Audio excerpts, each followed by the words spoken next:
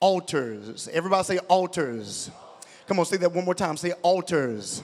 And so allow me today or tonight, allow me this evening to kind of peruse the subject on altars. We will not be exhaustive today, but we want to give an overview, an expose, if you will, on what altars are, their function, and we want to deal with it from this subject, the anatomy of altars. The anatomy of altars. We want to look at the individual components that make up an altar. Just do a brief overview so we can all be on the same page, and then as we continue to go forward, we'll get a little bit more into it. But we're in Leviticus chapter 1. Leviticus chapter 1. Now, that's one of those books that you may not run through quite often. All right, so I'm going to give you guys a chance to find it, but that's Leviticus. Genesis, Exodus, Leviticus, Numbers, Deuteronomy, the first 5 books of the Bible. We call it theologically, what do we call it? The Pentateuch.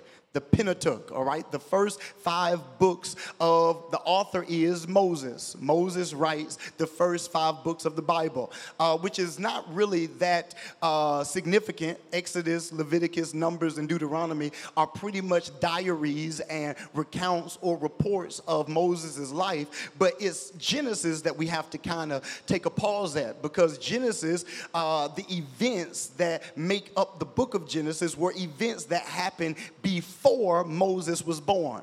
And so for Moses to reach in the eternity of God's past and be able to pull out specifics takes a pretty strong and accurate prophetic mantle and prophetic anointing. But Moses was able to do it. And by doing that, he begins to set order. Genesis is what we call the foundational book. It's the seed book. It's the gene book, or the book where we get the DNA, the pattern, or the form of our scripture or our faith. It is Genesis. And then, of course, after Genesis, you have Exodus, which comes from a Greek word that literally means come out of, or to be drawn out from. That's what the word Exodus means. It actually comes from a Greek rendering or from a Greek word.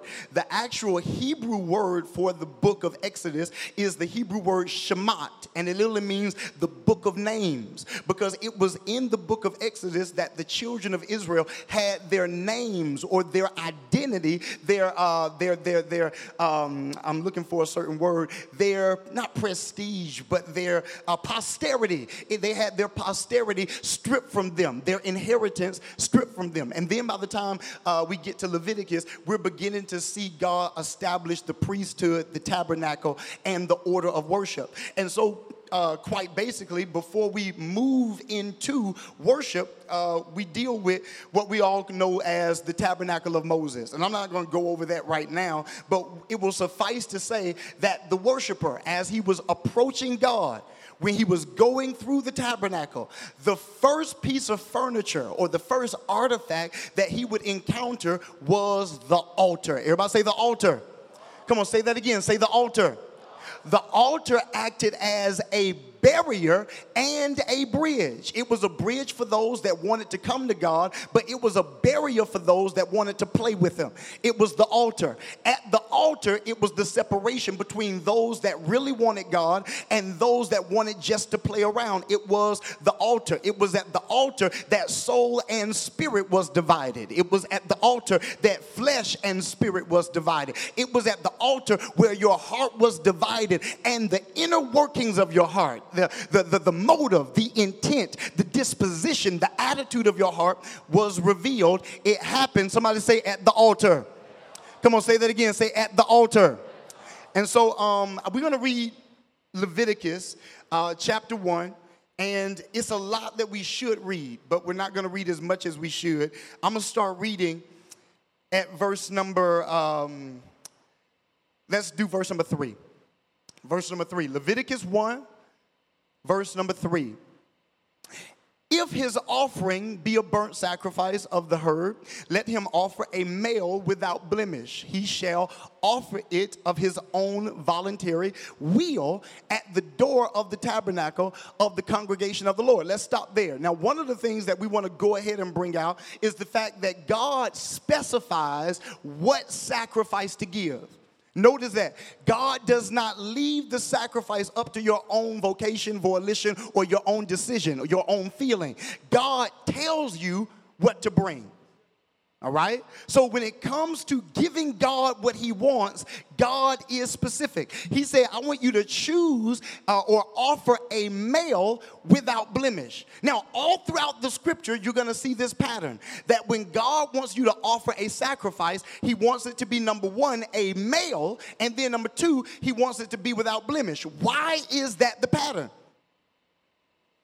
Now remember, when we're dealing with offerings, we're dealing with substitutionary sacrifices, things that take your place, all right? Now the reason that that's important is because when this process or system was first enacted or established, the lamb that was chosen had to match the offender,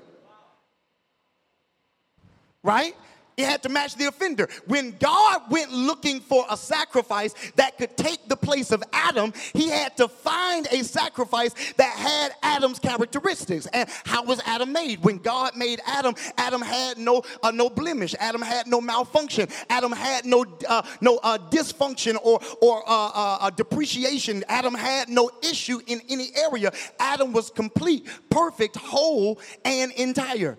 So when God finds an offering that can satisfy Adam's sin, he has to find something that is like Adam. And so he says, get a male without blemish. It's male because your offering should have the ability to reproduce. Reproduce, amen. It should have life in itself, seed in itself to produce after its own kind. And that's a principle that you want to write down. Genesis chapter 1, verse number 11, that every seed reproduces after its own kind. If it's a lazy offering, it's going to produce lazy praise. Amen, amen. So it produces after its kind. But God wanted a male without blemish. He shall offer it of his own voluntary. Right? We're talking about the beginning of worship. Now, we're just getting into some of the rudimentary or some of the elementary principles of altars tonight. But one of the important things to realize and understand is that worship, when we deal with altars and offerings, it must be done by your own will.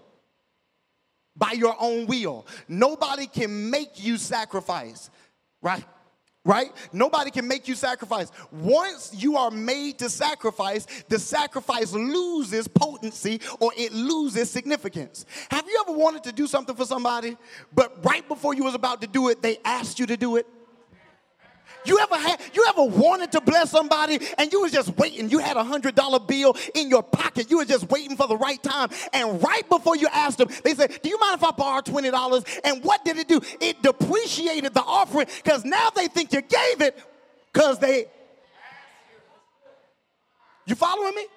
And so it means more when it's done by your own will. It means more to God when it's done voluntarily than when somebody has to command it out of you. Now hear me, there are commanded offerings. All right, we'll get into it in this series. There are times where Moses looked among the congregation and said, I want you to bring white linen. I want you to bring purple, scarlet, or blue linen. I want you to bring A, B, and C. Because there are times where God will specify your offering, watch me, because your miracle is specific.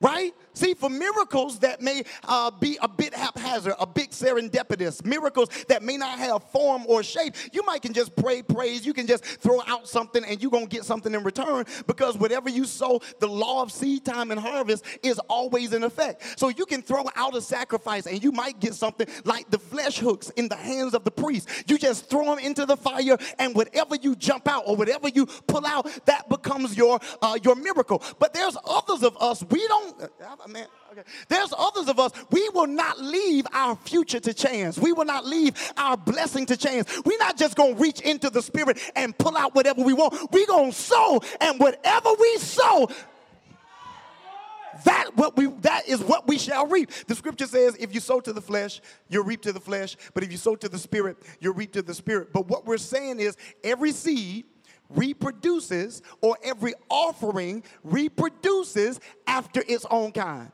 So if you want a small miracle, sow small. That's simple, all right? So you got to offer on your own accord, willingly at the door. I want to do it at home. I want to have church at home. I want to do it on Periscope. You can do it on Periscope, but I promise you, the anointing don't move as fast and as thick through Periscope as it does at the door of the tabernacle. See, one of the things that we will find out in this series is that God is very particular when it comes to place and space. God cares where you are. I'm not just talking about when you worship, I'm talking about at night. Right? God cares where you are. All of the spaces that you dwell in should be sacred. Watch me. If not because of how they have been established, but because of your devotion. Even if they have not been established as a religious center or as a spiritual epicenter, when I come in the place, my devotion and my dedication turns that place into a sanctuary. All right? So the scripture says that you do it not at any place, but you do it at the door of the tabernacle of the congregation before the Lord. Let's keep going. And he shall, watch me now. Now, he shall put his hand upon the head of the burnt offering, and it shall be accepted for him to make atonement for him. Let's stop right there. So now notice the protocol here. Not only is there a particular place to offer a sacrifice, there is protocol on how to bring it. See, God is a God of protocol. God is not a God of you doing it the way you want to do it. See, it's not in what you want that reveals your, God help us, it's not in what you want that reveals your love for God. It's, are you willing to get it the right way? Because if any man comes to me or comes to the Father, he's got to come by me. If he comes any other way, he's a thief and a robber.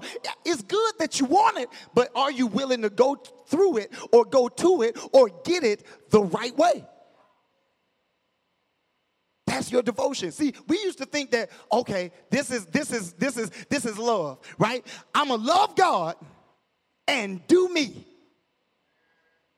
Come on, I know that's kind of shallow. It's a shallow statement, but I promise you, it's deeper than you may think. I'm gonna do God, but I'm gonna do it my way.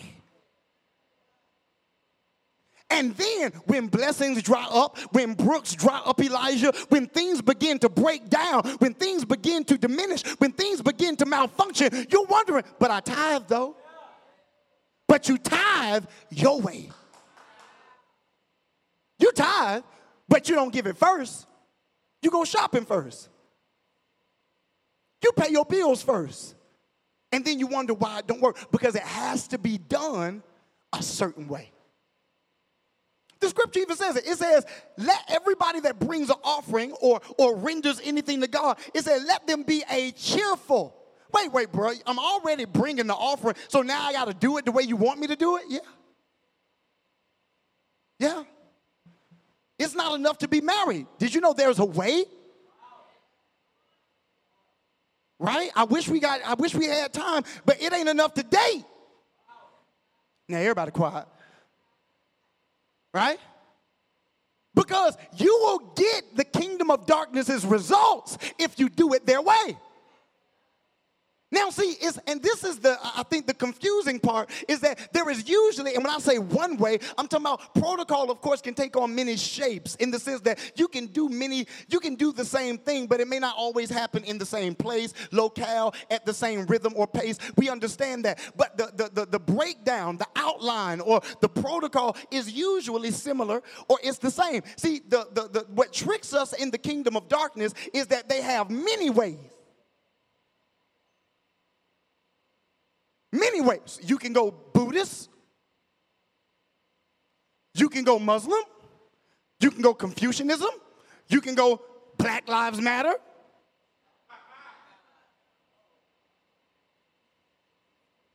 Right?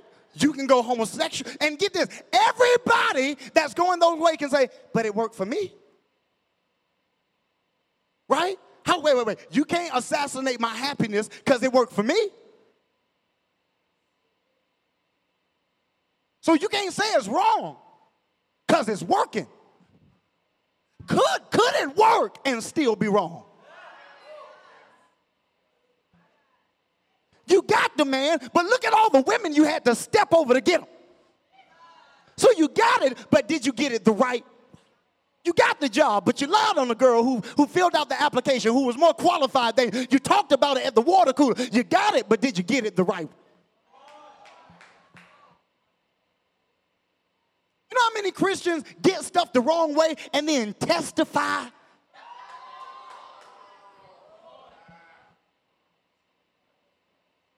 How you leave out that bit of information?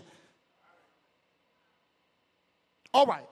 So he says, look, now when you do it, I want you to do it a certain way. I want you to bring this male lamb, goat, whatever it is from a herd. That's a different message. All right? That's a different message. Notice that the offering is chosen among many. That means in order to pick it, you need the discerning capability to be able to decipher or to divide good between regular. You got to be able to look at a whole bunch and say, that ain't it, that ain't it, that ain't it. That belongs to God right there. The best one, the best outfit, amen. The best offering, the best praise. When I'm looking at all the hallelujahs I got, I'm not going to give them the one that I get when...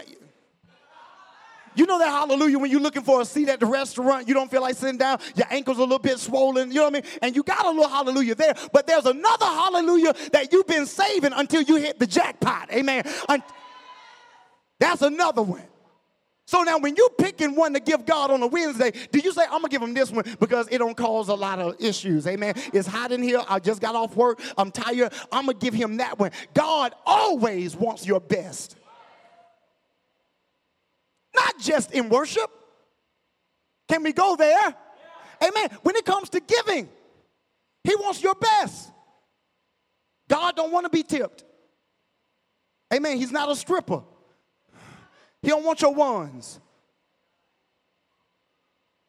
Amen. Because your heart ain't in your ones. He said, wherever your treasures are, your heart will be there also. And your treasure ain't in ones. That's why you make it rain. You don't do that with hundreds. You know why? Because there's value there. God wants what you value. That's why a male had to be taken, because it was the male that gave the possibility and the potential for a future. You had to sacrifice your future. What did you want to be? What did you want to do? What degree you wanted to get? What job you wanted to get? What city you wanted to live in? You had to sacrifice that. So he says, not only is there a process, not only is there protocol, there's a way to do it. And so this is what he says. After you choose the offering, bring it to the priest. Watch what the priest does. The priest puts his hand on the head of the offering, symbolizing that the sins of the priest and the people he represents. We're going to get into representational power, because the priesthood worked by representational power. They represented humanity to God when they served God. But when they served the people, they represented God to the people. And so we're going to deal with that dynamic. But after the lamb would come, they would lay hands on the lamb. And watch me. Even though this was somebody say, I'm here. Now watch me. Even though this was physically done in the earth, this was a real action, right? A lamb come. Hallelujah. He puts his hand on the lamb's head. And even though it was a physical action, what happened when he did it was a spiritual exchange. All right? Now, you've got to understand that, because if you don't understand that, you will think it's pageantry, not prophetic. You will think that it's just something that we do, not knowing that as we do it in the earth, it's being done. All right? So he puts his hand on the head of the lamb, transferring. There is a spiritual exchange. This is impartation. All the sins of the world, or all the sins of the people, go on the lamb, and the innocence of the lamb now comes upon the people. Now watch, when he does it in the earth, it happens in the spirit. Matthew chapter 16, whatever you bind on earth will be bound in heaven. Whatever you loose on earth shall be loosed in heaven. So there's a spiritual exchange. Now, watch what he's doing. He's doing the same thing that Pilate did. All right? When Jesus is arrested in the garden, they take him to a judgment hall. Now, they don't have the power to judge him. Why? Because the Jews are not in power. The Romans are in power. They are the statesmen of that day. They have the political power of that day. And so Caiaphas cannot judge Jesus. So they take Jesus to Herod. Herod can't judge him. Amen. He's a make-believe king. He's a puppet king. He's a political king. He's just a billboard. He's a puppet. Amen. He's just there to distract people from the fact that Tiberius Caesar is actually running Jerusalem. And so he's just there. He can't judge them. So they send him all the way down to Pilate. When Pilate is there, he has to make a divine exchange because there is a guilty man by the name of Barabbas that's already in the jail. But now there's an innocent man by the name of Jesus. But all the sins of the world, help me preach, has to come upon Jesus. And so Pilate, watch me, has to announce that this lamb has no blemish. He says, I find no fault. He said, I looked over the lamb backward and forward, over and over again, and I found no blemish. He'll do. He actually tried to release him. He goes to the Jews. He said, what do you want me to do? He is innocent. Crucify him. So watch me. Pilate has to give the word. But when he gives the word in the earth, there is a spiritual. Because watch me, all the sins of the world must come upon Jesus at that moment. Not when he's on the cross. He has to feel the weight and the burden of sin. When he's going down, when he's carrying the cross all the way to the heel of the skull, to Golgotha's heel, he's got to feel the burden and the weight of sin. Otherwise, it don't count. You got to feel it. So watch what Pilate says. He says, I find no fault in this man. He says, Caiaphas says, crucify him. He says, all right, who we going to let go? We're going to let go Barabbas, a guilty man, to imprison an innocent man, Jesus. The switch happened. The exchange happened. Now, how do we know this is what Pilate did? Because right after he did it, what did he do? He went and washed.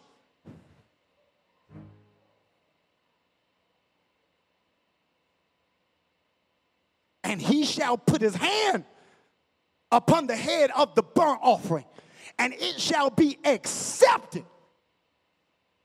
Every offering is not accepted.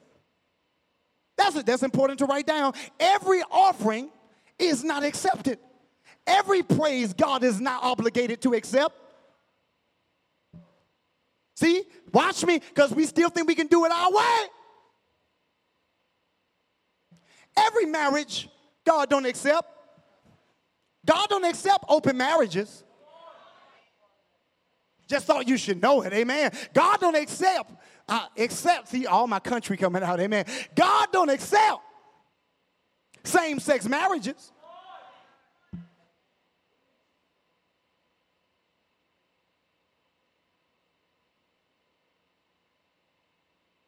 But that's what I got, though. Take it back, though. Because he don't want it, though. I don't know why we think that God is a garbage disposal. We can put anything in him and he can just make it what he wants. Amen. There are things God don't want. Now watch me. He wants you, but he don't want you with that. All right, I know. You say that ain't true. Well, why would he say, I want a lamb without spot or blemish?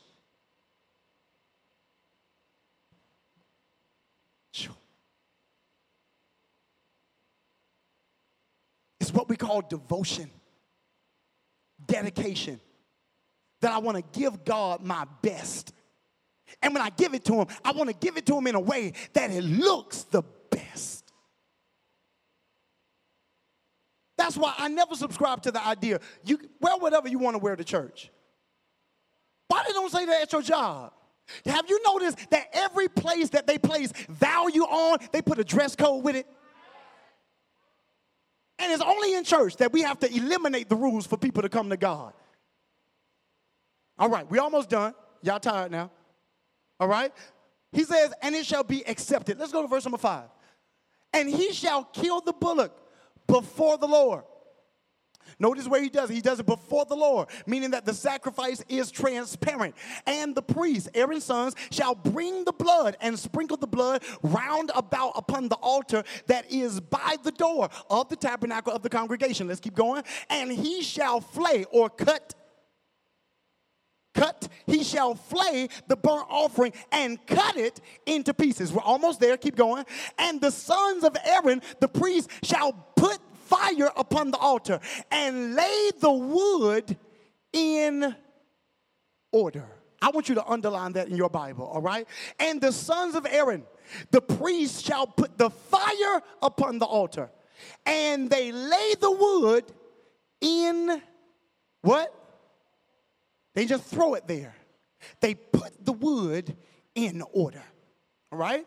So what we're going to be dealing with tonight for about 10 minutes, give me about 10, 15 minutes, is the anatomy of the altar. We want to get to the foundation, which is the wood or the base of the altar. We may not get to all of it tonight, but we want to get there at some point. But we're going to deal with the anatomy of the altar. Let's deal first with the cosmological order of the kingdom. Now, you guys already know this. Most of you guys may be familiar with it, but I want to give it to you because it's important for us to establish our case. Every world is made up of kingdoms. Every world, whether it's the business world, the music world, whether it's the entertainment world, every world is made up of kingdoms. So in the business world, you may have the kingdom of Coke. You got the kingdom of Pepsi. You got the kingdom of this, and this. In the kingdom of Coke, you have different realms because they just don't do Coke. They do Sprite. They do Fanta. They do ginger beer in South Africa. They do a whole bunch of stuff. And each one of those have to be ran by people that think a certain way because every world is made up of kingdoms. Every kingdom is made up of realms, but every realm is made up of dimensions. When we say the word dimension, we're talking about a world of thought or a way of thinking. A way of thinking. Watch me. When you see somebody successful, don't covet what they have. Desire to find out how do they think. And how do you find out how do they think? Discover what they read. Don't ask for time. Stop. I want to have a meeting with you. No, you don't, because all you're going to do is waste time. What books are you reading? Watch me. Read the books so that when we do have lunch, I got something to talk about. That's good. All right, that's a mentorship method, all right? If you're being mentored, find out what your mentor likes and learn to like it so that when you get with them, there's actually cross-pollination. Trust has been built by commonality, and that creates a bridge for impartation or for wisdom to travel on. Somebody say, I understand.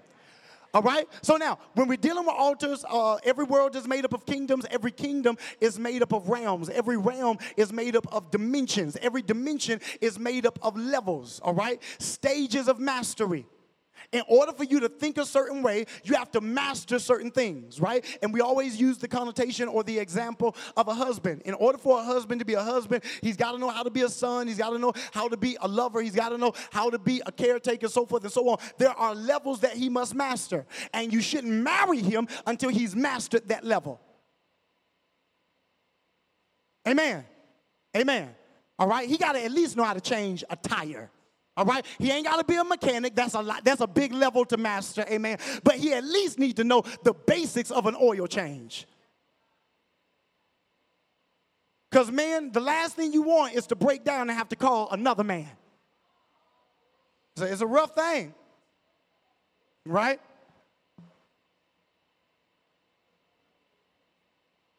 So at my house, about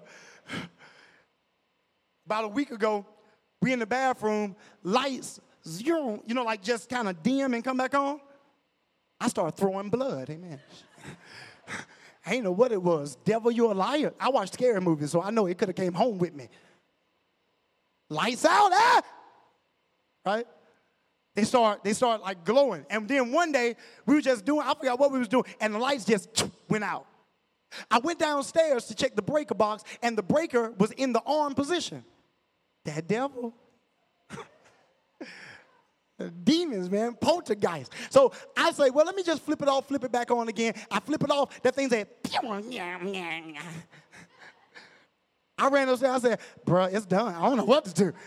We're going to be in the dark today. About to kill myself trying to look brave, trying to look sexy and die, get electrocuted. What am I talking about? I'm just saying that you got to master certain levels before you take on the title. Somebody say amen. All right? So now, every dimension is made up of levels. Every level is accessed by doors, and of course, every door is opened by keys. But now, let's start off with worlds, all right? With worlds. Every world is made up of kingdoms. When we talk about a world, I want you to get ready to write this down. When we talk about a world, what are we dealing with? We're dealing with a spherical system. A spherical system or a spherical structure that has its own, this is important, atmosphere, culture, and climate. And let me give you the right order on that. Atmosphere, climate, and culture. Because actions produce atmospheres. Atmospheres sustain, produce what? Climates. And then climates sustain, produce cultures. Cultures are legal environments for certain seeds to grow. All right? Ohio is an illegal culture for citrus fruit to grow. You can't grow it there. And it could be a great seed. You can have great intent. But if you try to grow it there, it does not grow. That's why many of you guys, God has stifled the development of your gift because he didn't want it to grow in Egypt. Amen. He didn't want it to grow in a religious church. He didn't want it to grow in a plantation. Amen. So he allowed the gift to stay dormant until you hit the right place. Amen. And once you stepped in the right...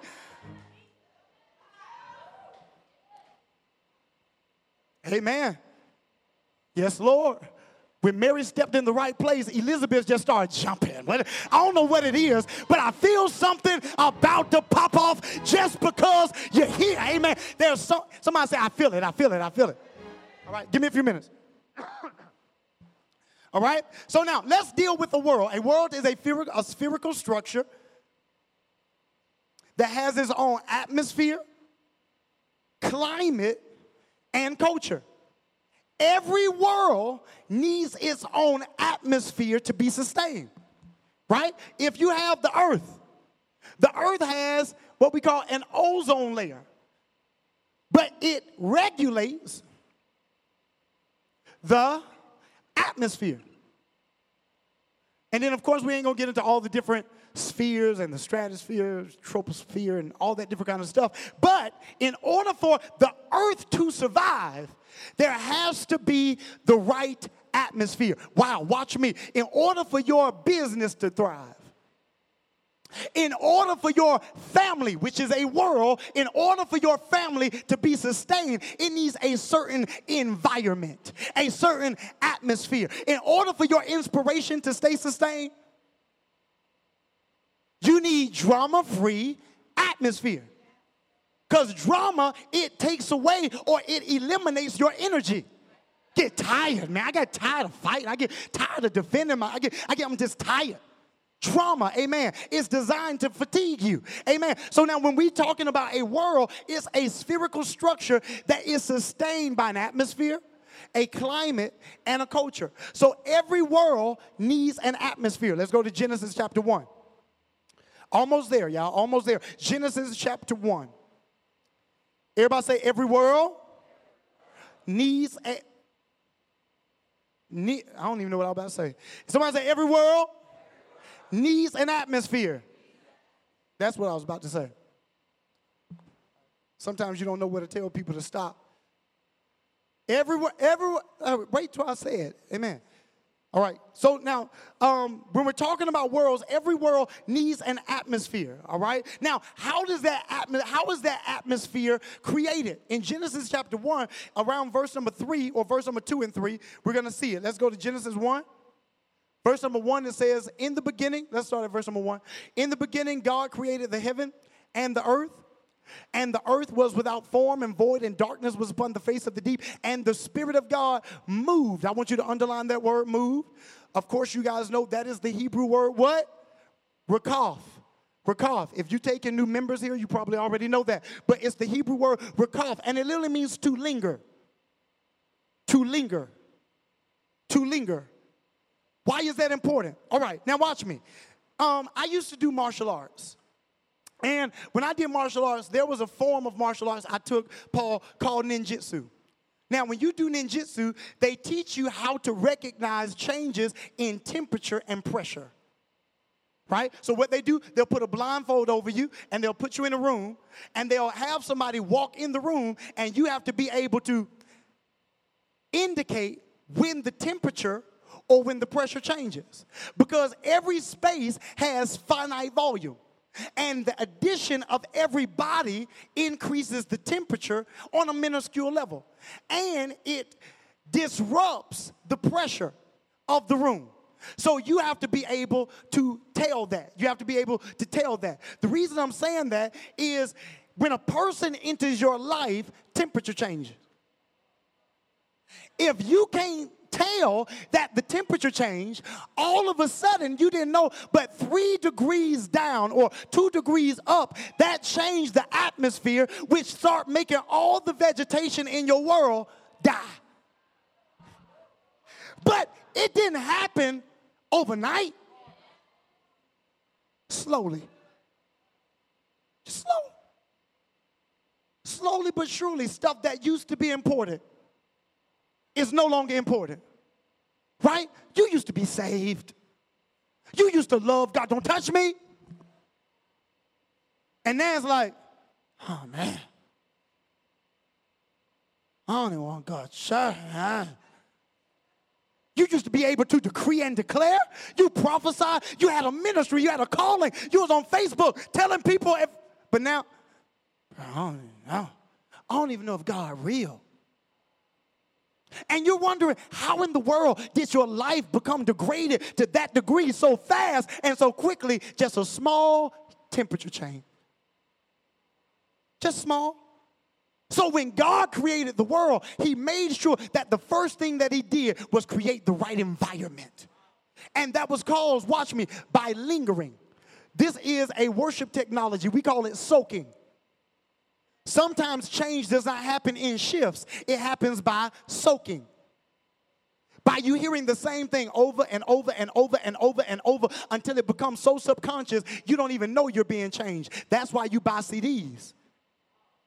That's why you allow prayer and worship. That's why you allow the word of God to be playing throughout your house even when you're not there, because it's being soaked. You're creating an atmosphere. All right? So now, give me, I got 7 minutes, right? I got 7 minutes. I'm doing good. Give me about 7 minutes and we good. So now, every world is sustained in an atmosphere. So when God created the world, he created an atmosphere for it to be sustained in. Let's go to Genesis chapter 2. Genesis chapter 2.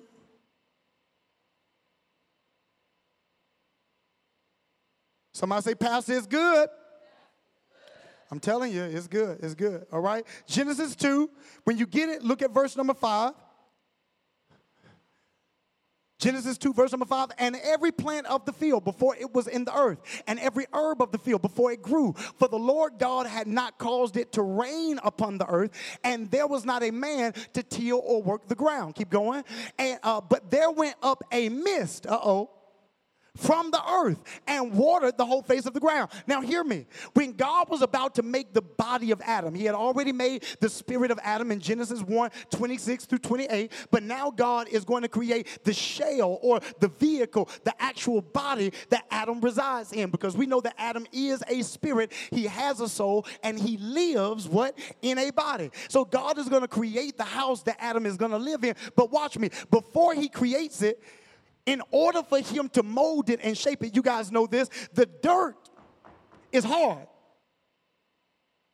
right? Because man is stubborn, prideful, hard-headed, amen. So in order for God to shape Adam and to mold Adam, the first thing he has to do is make sure that the environment is right. So before he reaches his hand down and takes from the dirt of the ground, a mist comes up from the earth. Now, this mist, it looked like what we would call fog. Have you ever woke up early in the morning and saw fog? Or it looked like smoke. It was what we call glory. All right? Everybody say glory. God created Adam in smoke or in glory. Now, the glory was so thick that Adam could not see himself. He was naked and not ashamed. He could not see any of Eve's deficiencies, any of Eve's limitations, any of Eve's weaknesses. Watch me, because it was hid by glory. It was like smoke. All right? Now, let's go ahead and I'll say this. We'll try to end here.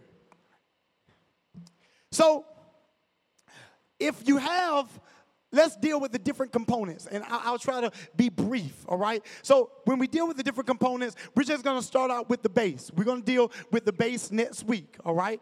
We're going to deal with the base next week, and we're going to talk about how to put structure or systems in place so that your sacrifices are always accepted. We're going to deal with that next week. But let's just flirt with the idea of the anatomy of the altar. We're not going to jump into it, but we're just going to kind of look at it. So you have the base, right? You have the offering. You have the fire. I got to watch me now. After you have the fire, you have the smoke. Then after the smoke, you have the heavens. All right? Now, the scripture says, heaven and earth will pass away, but one jot or one tittle of my word will not be removed.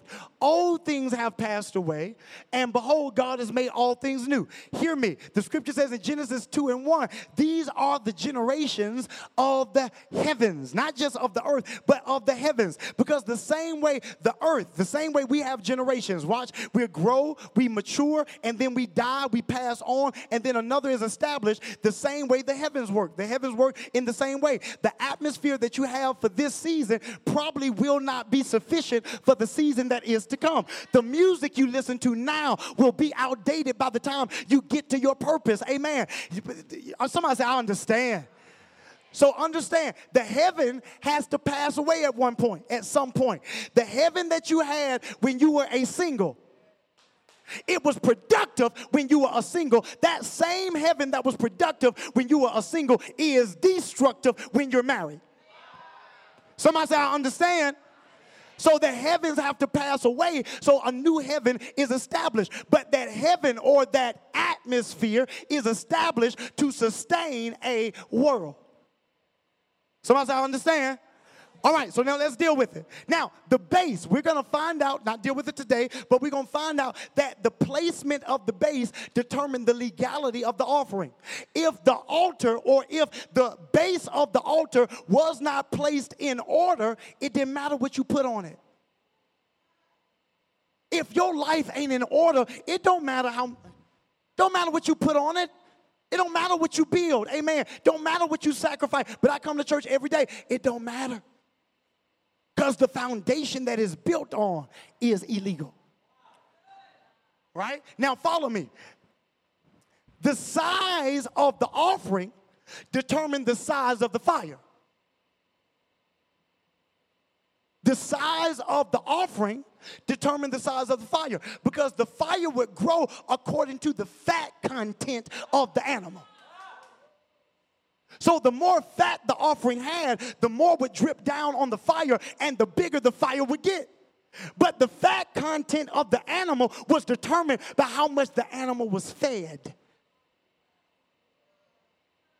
So if you want big fire, you got to feed your offering. You got to make your offering fat. It can't be no skinny, barely making it. I'm just going to give you a little praise. I'm just going to give you a little bit of, I don't know what I'm going to do, Lord. I'm just going through. I'm depressed. See, we don't want that. That's going to cause little bitty fire. That thing going to be consumed in a moment, in the blinking of an eye. What we need is one big fat. Somebody say, make it big. When you praise, make it big. When you say amen, make it big. When you start a business, yeah! Make it big. Somebody say, make it big. The size of the offering was determined by how much faith you fed it. every day. How many times did you prophesy to it? I'm getting that house, amen, to the glory of the Lord. I'm getting that house, amen. And every day I stay in this apartment, I'm making that thing bigger. I feel that, make it bigger. All right, I'm good. Amen. I'm putting faith in that. I'm feeding that thing. It's going to be bigger. It's going to be better. It's going to be acceptable. I don't understand people that hate where they are, but they curse their future. Ain't never going to happen. I ain't never going to get married. I'm never going to be healed. It's always going to be like this. You got to learn how to bless where you are. Feed it. Give it. Somebody do me a favor. All the prophetic people, just shout real quick. Ah! Come on, Mike. All right. This is why you got to be on point. See, their praise can't be sustained when the bottom fall out. When there's no base, the offering can't be sustained. We're almost there. All right, no, don't sit down. We're done. We're done. The size of the fire is determined by the size of the offering. The size of the fire determines the density of the smoke. The thickness of it. If the smoke is thick, I can't walk by sight. If the smoke is thick, I gotta walk by faith. Amen. Yea, though I walk through the valley of the shadow of the smoke. If the smoke is thick, but the only way the smoke gonna be thick, the only way your glory gonna be thick, the only way your worship is ripe, the fire gotta be hot. And the only way the fire is hot, some of you have lost your fire, and you think the wind blew it out. They said on the altar, the fire was supposed to be lit forever. It was never supposed to go out. And many of you, you've had your fire quenched, blown out through demonic winds, through the cares of this life, through abuse, through leadership, churches, some false prophet blew it out. Yeah. But this is what I see in the spirit. How many people have a barbecue? You have a barbecue? You know when you think the fire is done? You know when you think it's all done? You know when you think that thing is over, but you put one last bit of meat on that thing, and all of a sudden, the little fat begin to drop, and those little glowing embers, they become brighter, they become bigger, they become hotter. I feel the Lord. Ah! It's dropping, it's falling. Come on, fat, the fatness of the Lord, the oil of the Lord. Mare deva. Yes, yeah, come on, y'all, pull it, Zebe, rebato.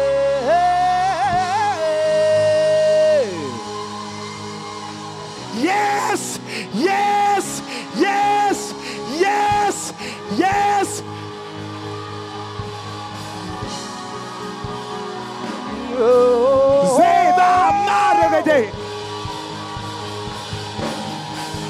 Yes, Lord.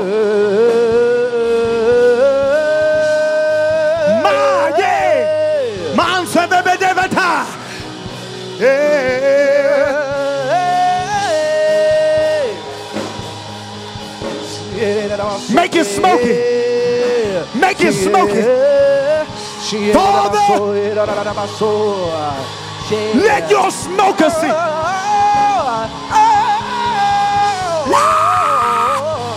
Let it go. Zebe, Mare, Zaka.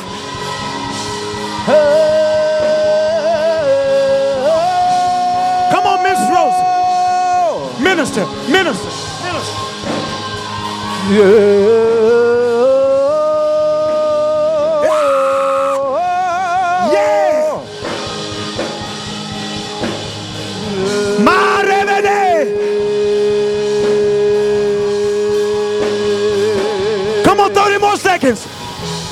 Yeah.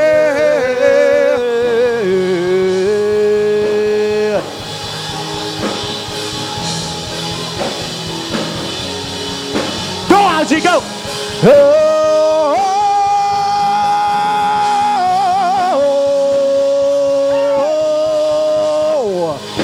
Send your fire. Send your fire. Let it fall. Let it fall. Send your fire. Send your fire. Come on, y'all. Send your fire. It's coming to Atlanta. It's coming to our city. Let it fall. Let it fall. Send your fire. Yes, Lord. Send your fire. Send your fire. Let it fall. Let it fall. Let it fall. Let it fall. Let it fall. Let it fall. Send your fire. Fire. Hey. Send your fire. Let it fall. Let it fall. Let it fall. Let it fall. Let it fall. Let it fall. Let it fall. Let it fall. Let it fall. Let it fall. Let it fall. Let it fall. Let it fall. God who responds by fire. Let it fall. Let it fall. Let it fall. Let it fall. God who responds. Let it fall. Yes. Let it fall. Let it fall. Yeah.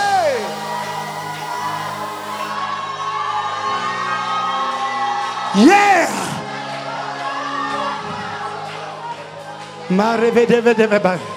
All right.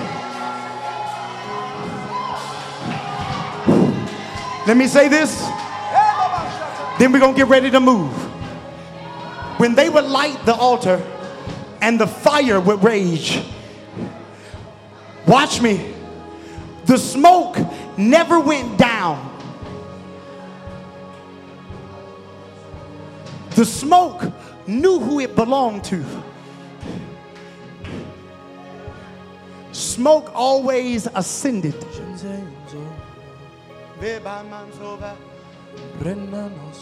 It always ascended. Why? The smoke acted like a spiritual bridge or a spiritual portal, because God did not enter this realm seen. The scripture says that when Moses went and met with God, he ascended a mountain and then he entered a cloud. And it was there that he met God. Watch me. As the smoke ascends, God descends in the smoke. All right? Your Bible says it like this, that he inhabits the praise of his people. So this is what we're going to do. There's heat here. There's fire here. You can't get it at your seat. Remember, there's a designated place for you to offer your offering. So this is what we're going to do. On the count of 3, if there's anything you need the Lord to burn out of your life, I feel Jesus in here.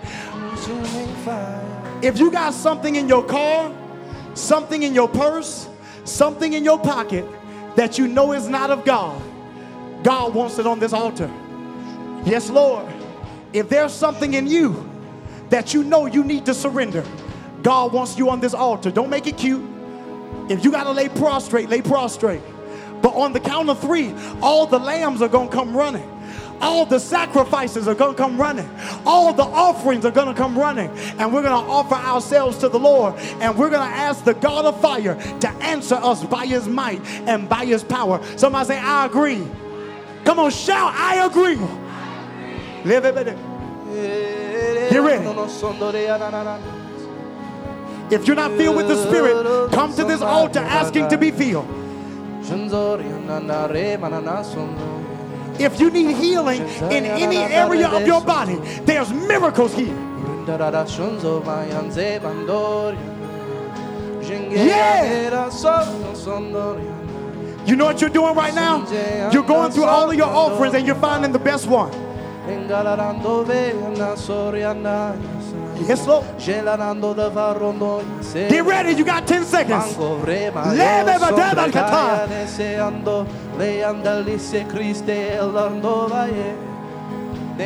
we go. 5, 4. Your life will never be the same. Yes, Lord. 3, 2. From all over the building. 1. Come rolling. Consuming fire. Consuming fire. Come on, let it fall. Let it fall. Let it fall. There you go, Daniel. Fire. Consuming fire. Consuming fire. Let it fall. Let it fall. Yes, Lord. Let it fall. We dedicate ourselves. Let it fall. We devote ourselves. Consuming fire. Yes, Lord. Consuming fire. Let it fall. My family belongs to you. My business belongs to you. My marriage belongs to you. Come on, embassy. Let the smoke rise. And the God of the heavens descend. Let the smoke rise and the God of heaven descend. Let the smoke arise. Send down your fire. Your fire. Your fire. Send it down. Send down your fire. Send down. Send it down. Send it down. Send it down. Yeah.